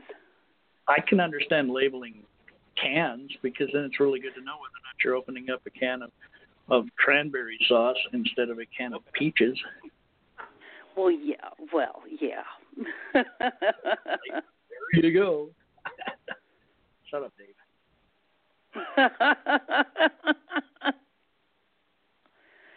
Oh, that was funny. I'm sorry, I've had a beer and I'm having another one. I've got to open it. There we go. It's open. I'm having a bottle of water. That's what I'm having. Hey, that's pre-wine. Hey, we've got Corey Weathers listening. Is he? Hey, Corey. Is Corey on? Let's see. Is she actually called in? Let's find out here and see if there's anybody at the door. Hi. Look. Hi, can you hear Somebody's me? at the door. Is this Corey? Yes. Yes. Oh, hello, Corey. Can you hear me? Corey. Hi. How are you, Dave? Good. Yay, Corey's here. I've been listening to the interesting discussion that you guys are having. So Dave, I messaged Corey on Facebook and I said, hey, we're talking about PTSD. Corey, as we all know, has a phenomenal background when it comes to mental health and also is our outgoing military spouse of the year. Hello, Corey. He's also outgoing Army spouse of the year. Yep. Right. And so, here we've got now a brother-sister team of Dave and Corey, Army spouses unite. Yep. Yeah. I went there. I called you guys brother and sister because it's kind of, true in my world. But I thought, hey, Corey could really provide some interesting perspective to us in our discussion on secondary PTSD. So I thought, hey, I know we don't have a lot of time, but let's get Corey on. And she is. So the last part that I was hearing was you were talking about whether or not the D as far as PTSD should be on there, whether or not it's a stigma. I would love to give maybe a different angle on that if that's the direction of the discussion that you'd like to go in or continue to go in. Please. So I think I agree with all different perspectives that you guys are giving. I'd like to just kind of add another angle to look at from a clinical standpoint. I just almost kind of as devil's advocate here, I actually would be a clinician that would say to leave the D of disorder on PTSD. I mean, I will do whatever the new DSM tells me to do and whatever the insurance companies want me to put on my paperwork. But the issue for me is that the disorder, there's also all kinds of other disorders in the DSM, including anxiety disorder. And just because I give somebody the diagnosis of anxiety disorder doesn't mean that they have anxiety disorder for life. And the hope in therapy would be that person would learn some new skills to overcome their anxiety and that they wouldn't struggle with that as much anymore as a disorder. And I believe that is true for PTSD as well, that it doesn't have to be something that ruins specifically a soldier's career. It can be something, to me, that is a diagnosis to give to somebody when the symptoms from trauma interfere with their ability to function on a daily basis. We're not talking about anxiety issues or maybe trauma that isn't as significant that's not going to impair their functioning during the day. But when you have someone that's coming in that it really is impairing their sleep, their ability to work, their ability to have relationships, their ability to move forward throughout the day without the fear of harm or death happening in their mind, it really is a disorder for them. And if we take off the D of PTSD, there are a lot of people out there, including soldiers out there, that need a PTSD diagnosis as a disorder in order for them to get the benefits and the help that they need. And so either way, there's going to be pros and cons. There's pros, like you guys are saying, to leaving it as PTS so that it's not stigmatizing. But also, if we take that off, you're removing a whole population of people that really do have a disorder or are having symptoms that are making it very difficult for them to function throughout the day, that are trusting on a diagnosis in order for them to get the help that they need and get the benefits that they need, even if that's at the risk of removing their clearance or something else that could have a consequence, even if it's short term, in order for them to get better. So just kind of a different perspective. Yeah, go ahead. I wouldn't have never thought that, Corey. Thank you. I'm somewhat confused there, Corey, because I recognize what you're saying, and it kind of lends into what I was talking about with Susan earlier, where she had experienced what felt like post-traumatic stress when she lost her house, when she lost everything that was around her. It was life got terrible for her, and so she was starting to feel there was no end in sight. It was overbearing. Mm-hmm. It was killer and all, but she was able to overcome it. So I'm getting the feel that if we keep them in with a disorder, then we can treat them. Correct me if I'm wrong. Did I hear this way? that they should that when somebody walks in and says they have PTSD, that they're not afraid of the stigmatism they're not afraid of the label of, oh, look, he's gone crazy, he's got PTSD, he's going to get pushed out. A soldier walks in, he or she walks in, and they need to be considered that they possibly have PTSD at that point, and then get the help they need and work at it by keeping the D on the PTSD, by keeping disorder there, that they then they could be like Susan. You then are able to teach them to bounce back, teach them to be able to cope, teach them to be able to not have it quite so unbelievable to their psyche, and that if they can't, they continue on to whatever is necessary. Did I hear that right? And before you answer that, somebody's at the door. Who's this at the door? Dan Hogan here. Hey, Dan. Good to have you, buddy. Hang on. Let me Thank you. answer that question.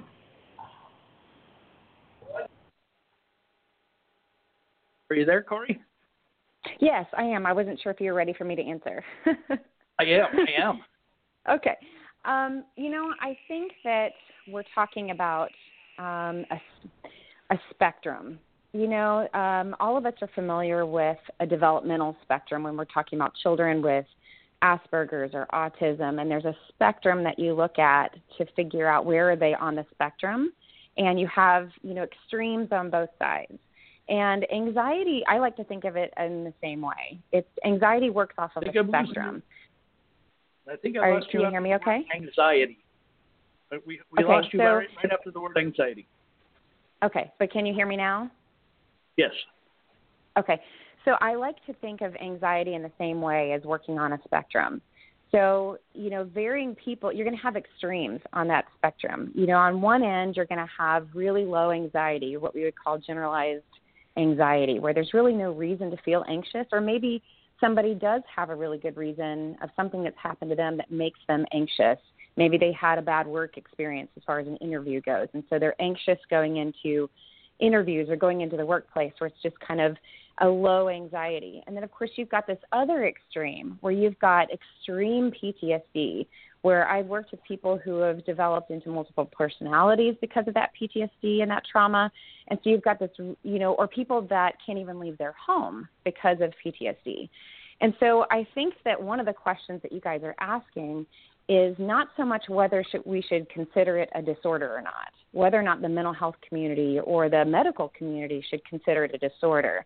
It sounds like one of the questions we're talking about is, what does it say about me as a person for me to have disorder on a diagnosis? What does that mean for me, and how do I feel about having this diagnosis or this label? And those are two different kinds of questions, because from a clinical standpoint, when I'm looking at the spectrum of where is somebody at in their anxiety and their ability to function, that helps me understand how to treat them and whether or not they can get better.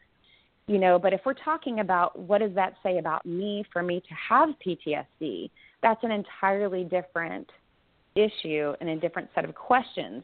And from the medical and the mental health community, there is a list of criteria that helps us decide how extreme is this anxiety and whether or not that person might see improvement in their anxiety and the symptoms that are impairing their functioning.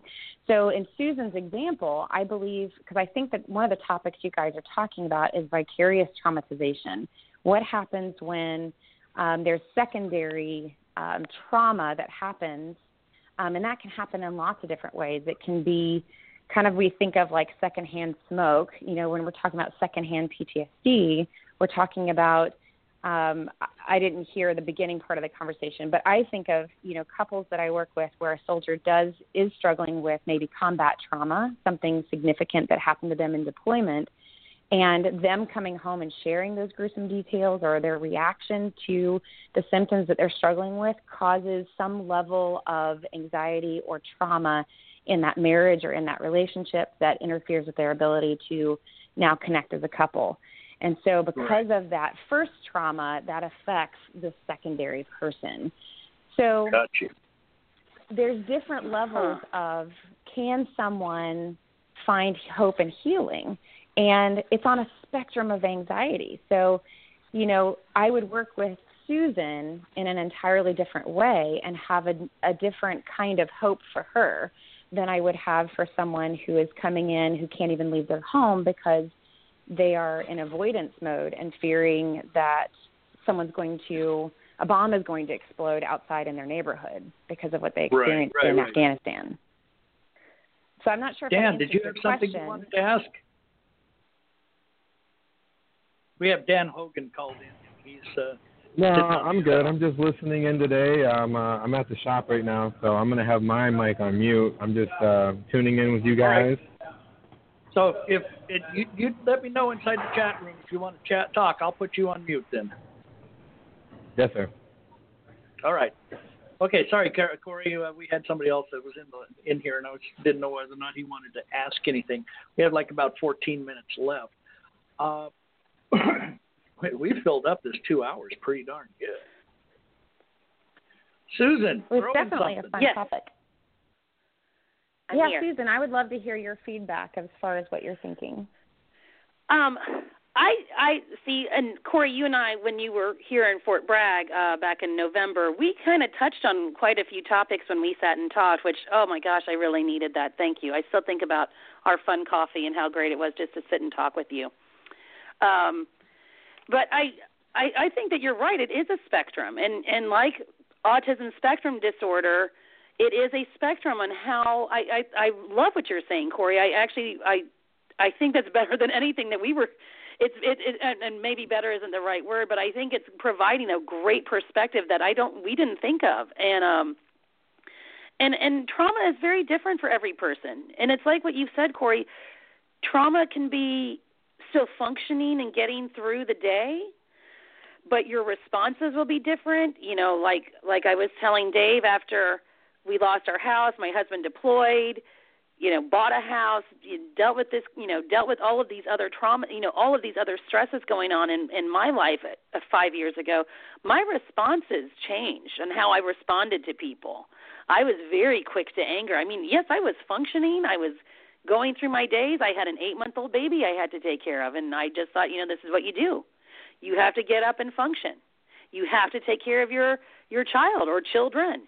You have to continue to go through these steps. But oh my goodness, I had, like I explained to both Dave and Jay, I had that hair trigger response. I mean, it was crazy. I could fly off the handle so quickly that sometimes it would freak me out. Like I thought, who is this person? This is not Susan. Let me share this perspective because I think this is what you guys are talking about. To balance what I was saying before from a different angle too, because I mean I'm a lot about big picture here. If we start putting things into boxes and labeling, you're right. People will feel like they're forced in a box. But the bigger perspective is, yes, there is room for those that want to not have a disorder and just say it's anxiety and that I want to get better and that I can get better. And then there's these other people that need the benefits and really need desperate help. But I think that when it comes to the marriage relationship, especially for military spouses and the service members, and this is a lot of what my book coming out in August called Sacred Spaces is all about, which is we will have these separate experiences, whether it's like maybe during a deployment or a separation or a training, where it's impossible, Susan, I would say, I don't want to put words in your mouth, but my guess is, because I've had similar experiences as a military spouse, is that your experience getting through that on your own, trying to make these tough decisions, the extent of grit and resilience that it costs from you in that moment, it may or may not have been traumatizing, but it was definitely significant. And it was significant in a way that changed your life and changed your perspective on the world and relationships around you. And any time that likewise, our service members have those significant moments, good or bad, during deployment as well. And so my husband and I, after the first deployment, we started calling them sacred spaces because there was this thing between us where we couldn't understand what each other had gone through. And it was something so significant that it did trigger us. It triggered this emotional gravitas within each of us that we needed to label it with something in order to communicate with each other and say, tread lightly. Tread very lightly on this area because you have no idea what it took for me to get through that or how it changed or marked me. And so I think from a big picture perspective, sometimes it isn't necessarily PTSD. Sometimes it isn't necessary. Sometimes it is. When I had a car accident on the highway with my children during deployment, I could say I had a few symptoms that I could, if I would have entertained it and let it get out of hand, could it have become PTSD? Absolutely. Or at least triggered anxiety. So sometimes it is PTSD, but other times it's these really significant moments that mark us.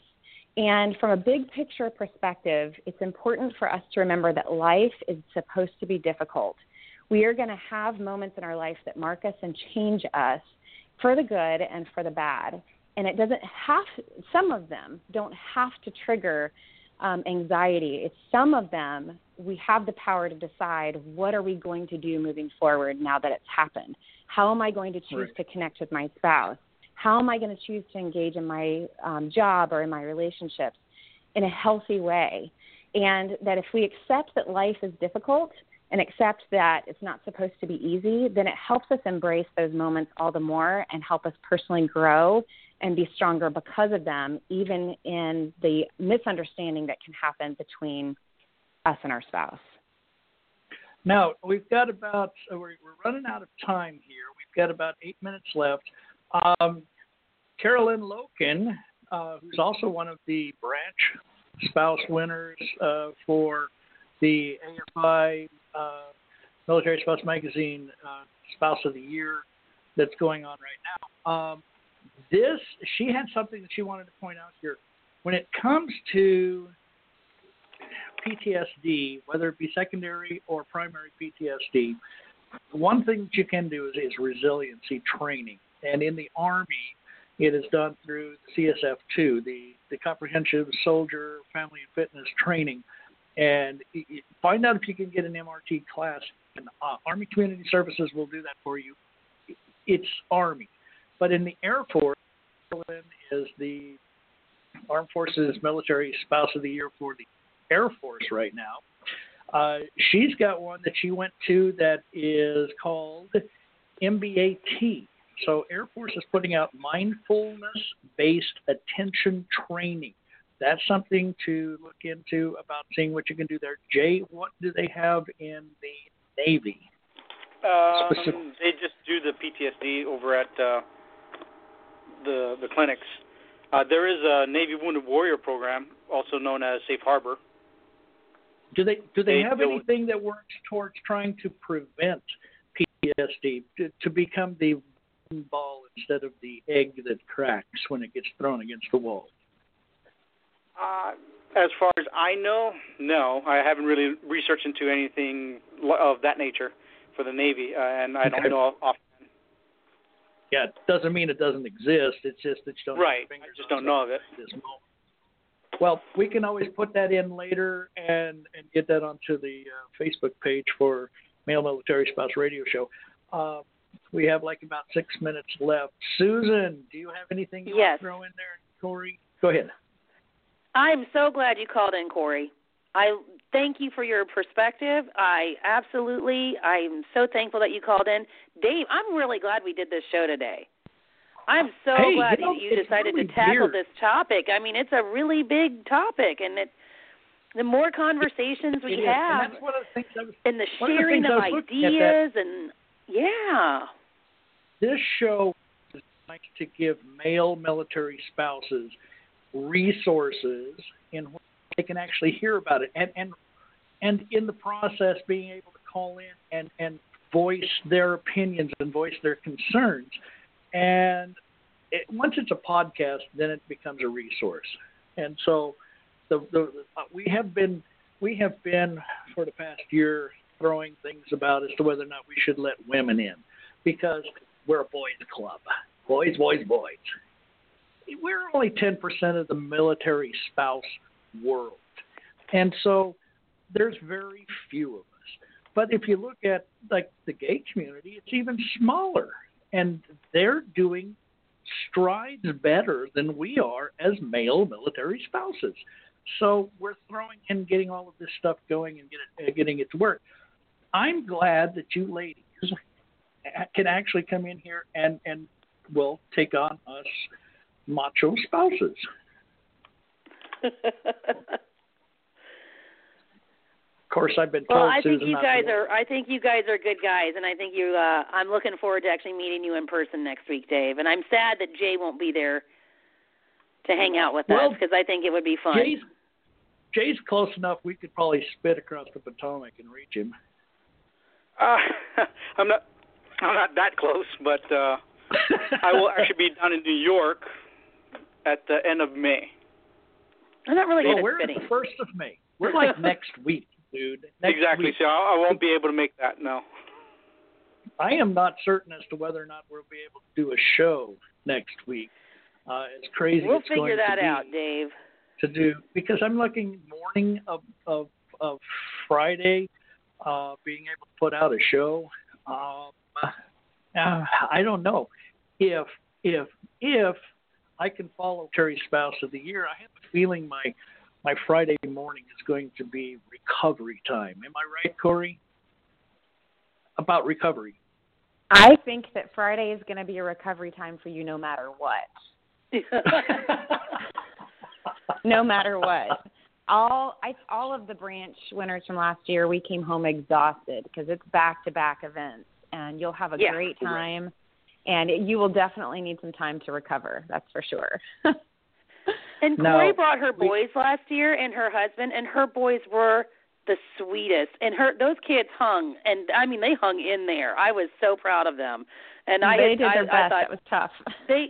It was hard on them, but they did great. I mean, how many little kids want to be in those kinds of situations? You know, sit here, eat this, do that. You know, and they're kids. They want to run around and play.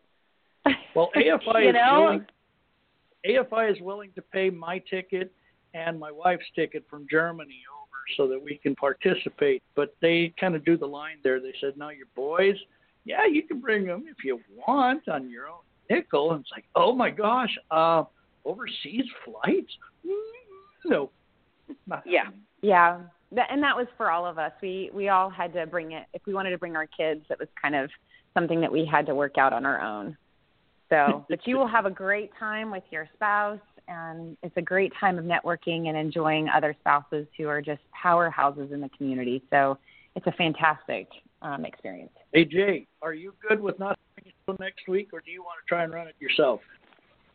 No, I'll pass on that. I got other things. I'm in the middle of moving, so my PTSD is coming up. So I'm kind of juggling a lot of things right now. So taking next week off is probably a good thing. It would be a good. Okay, very good. Then we'll do that. The next show we'll be 2 weeks from now, and it will probably be. I don't know what we're going to discuss. I'll figure that out from all of the events that I'm going to be participating in at the Military Spouse of the Year functions in Washington, D.C. next week. Ladies joining us.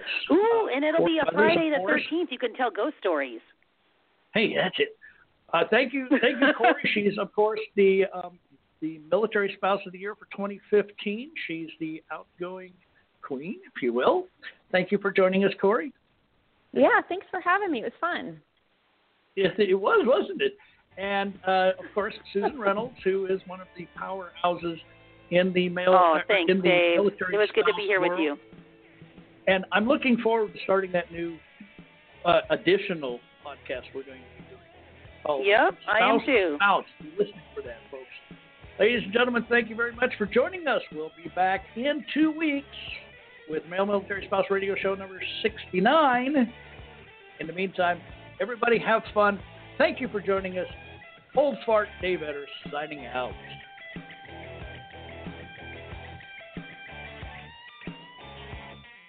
The views and opinions expressed on Male Military Spouse Radio are not those of the management of MachoSpouse.com or any of their sponsors and shall be deemed just that, opinions and views.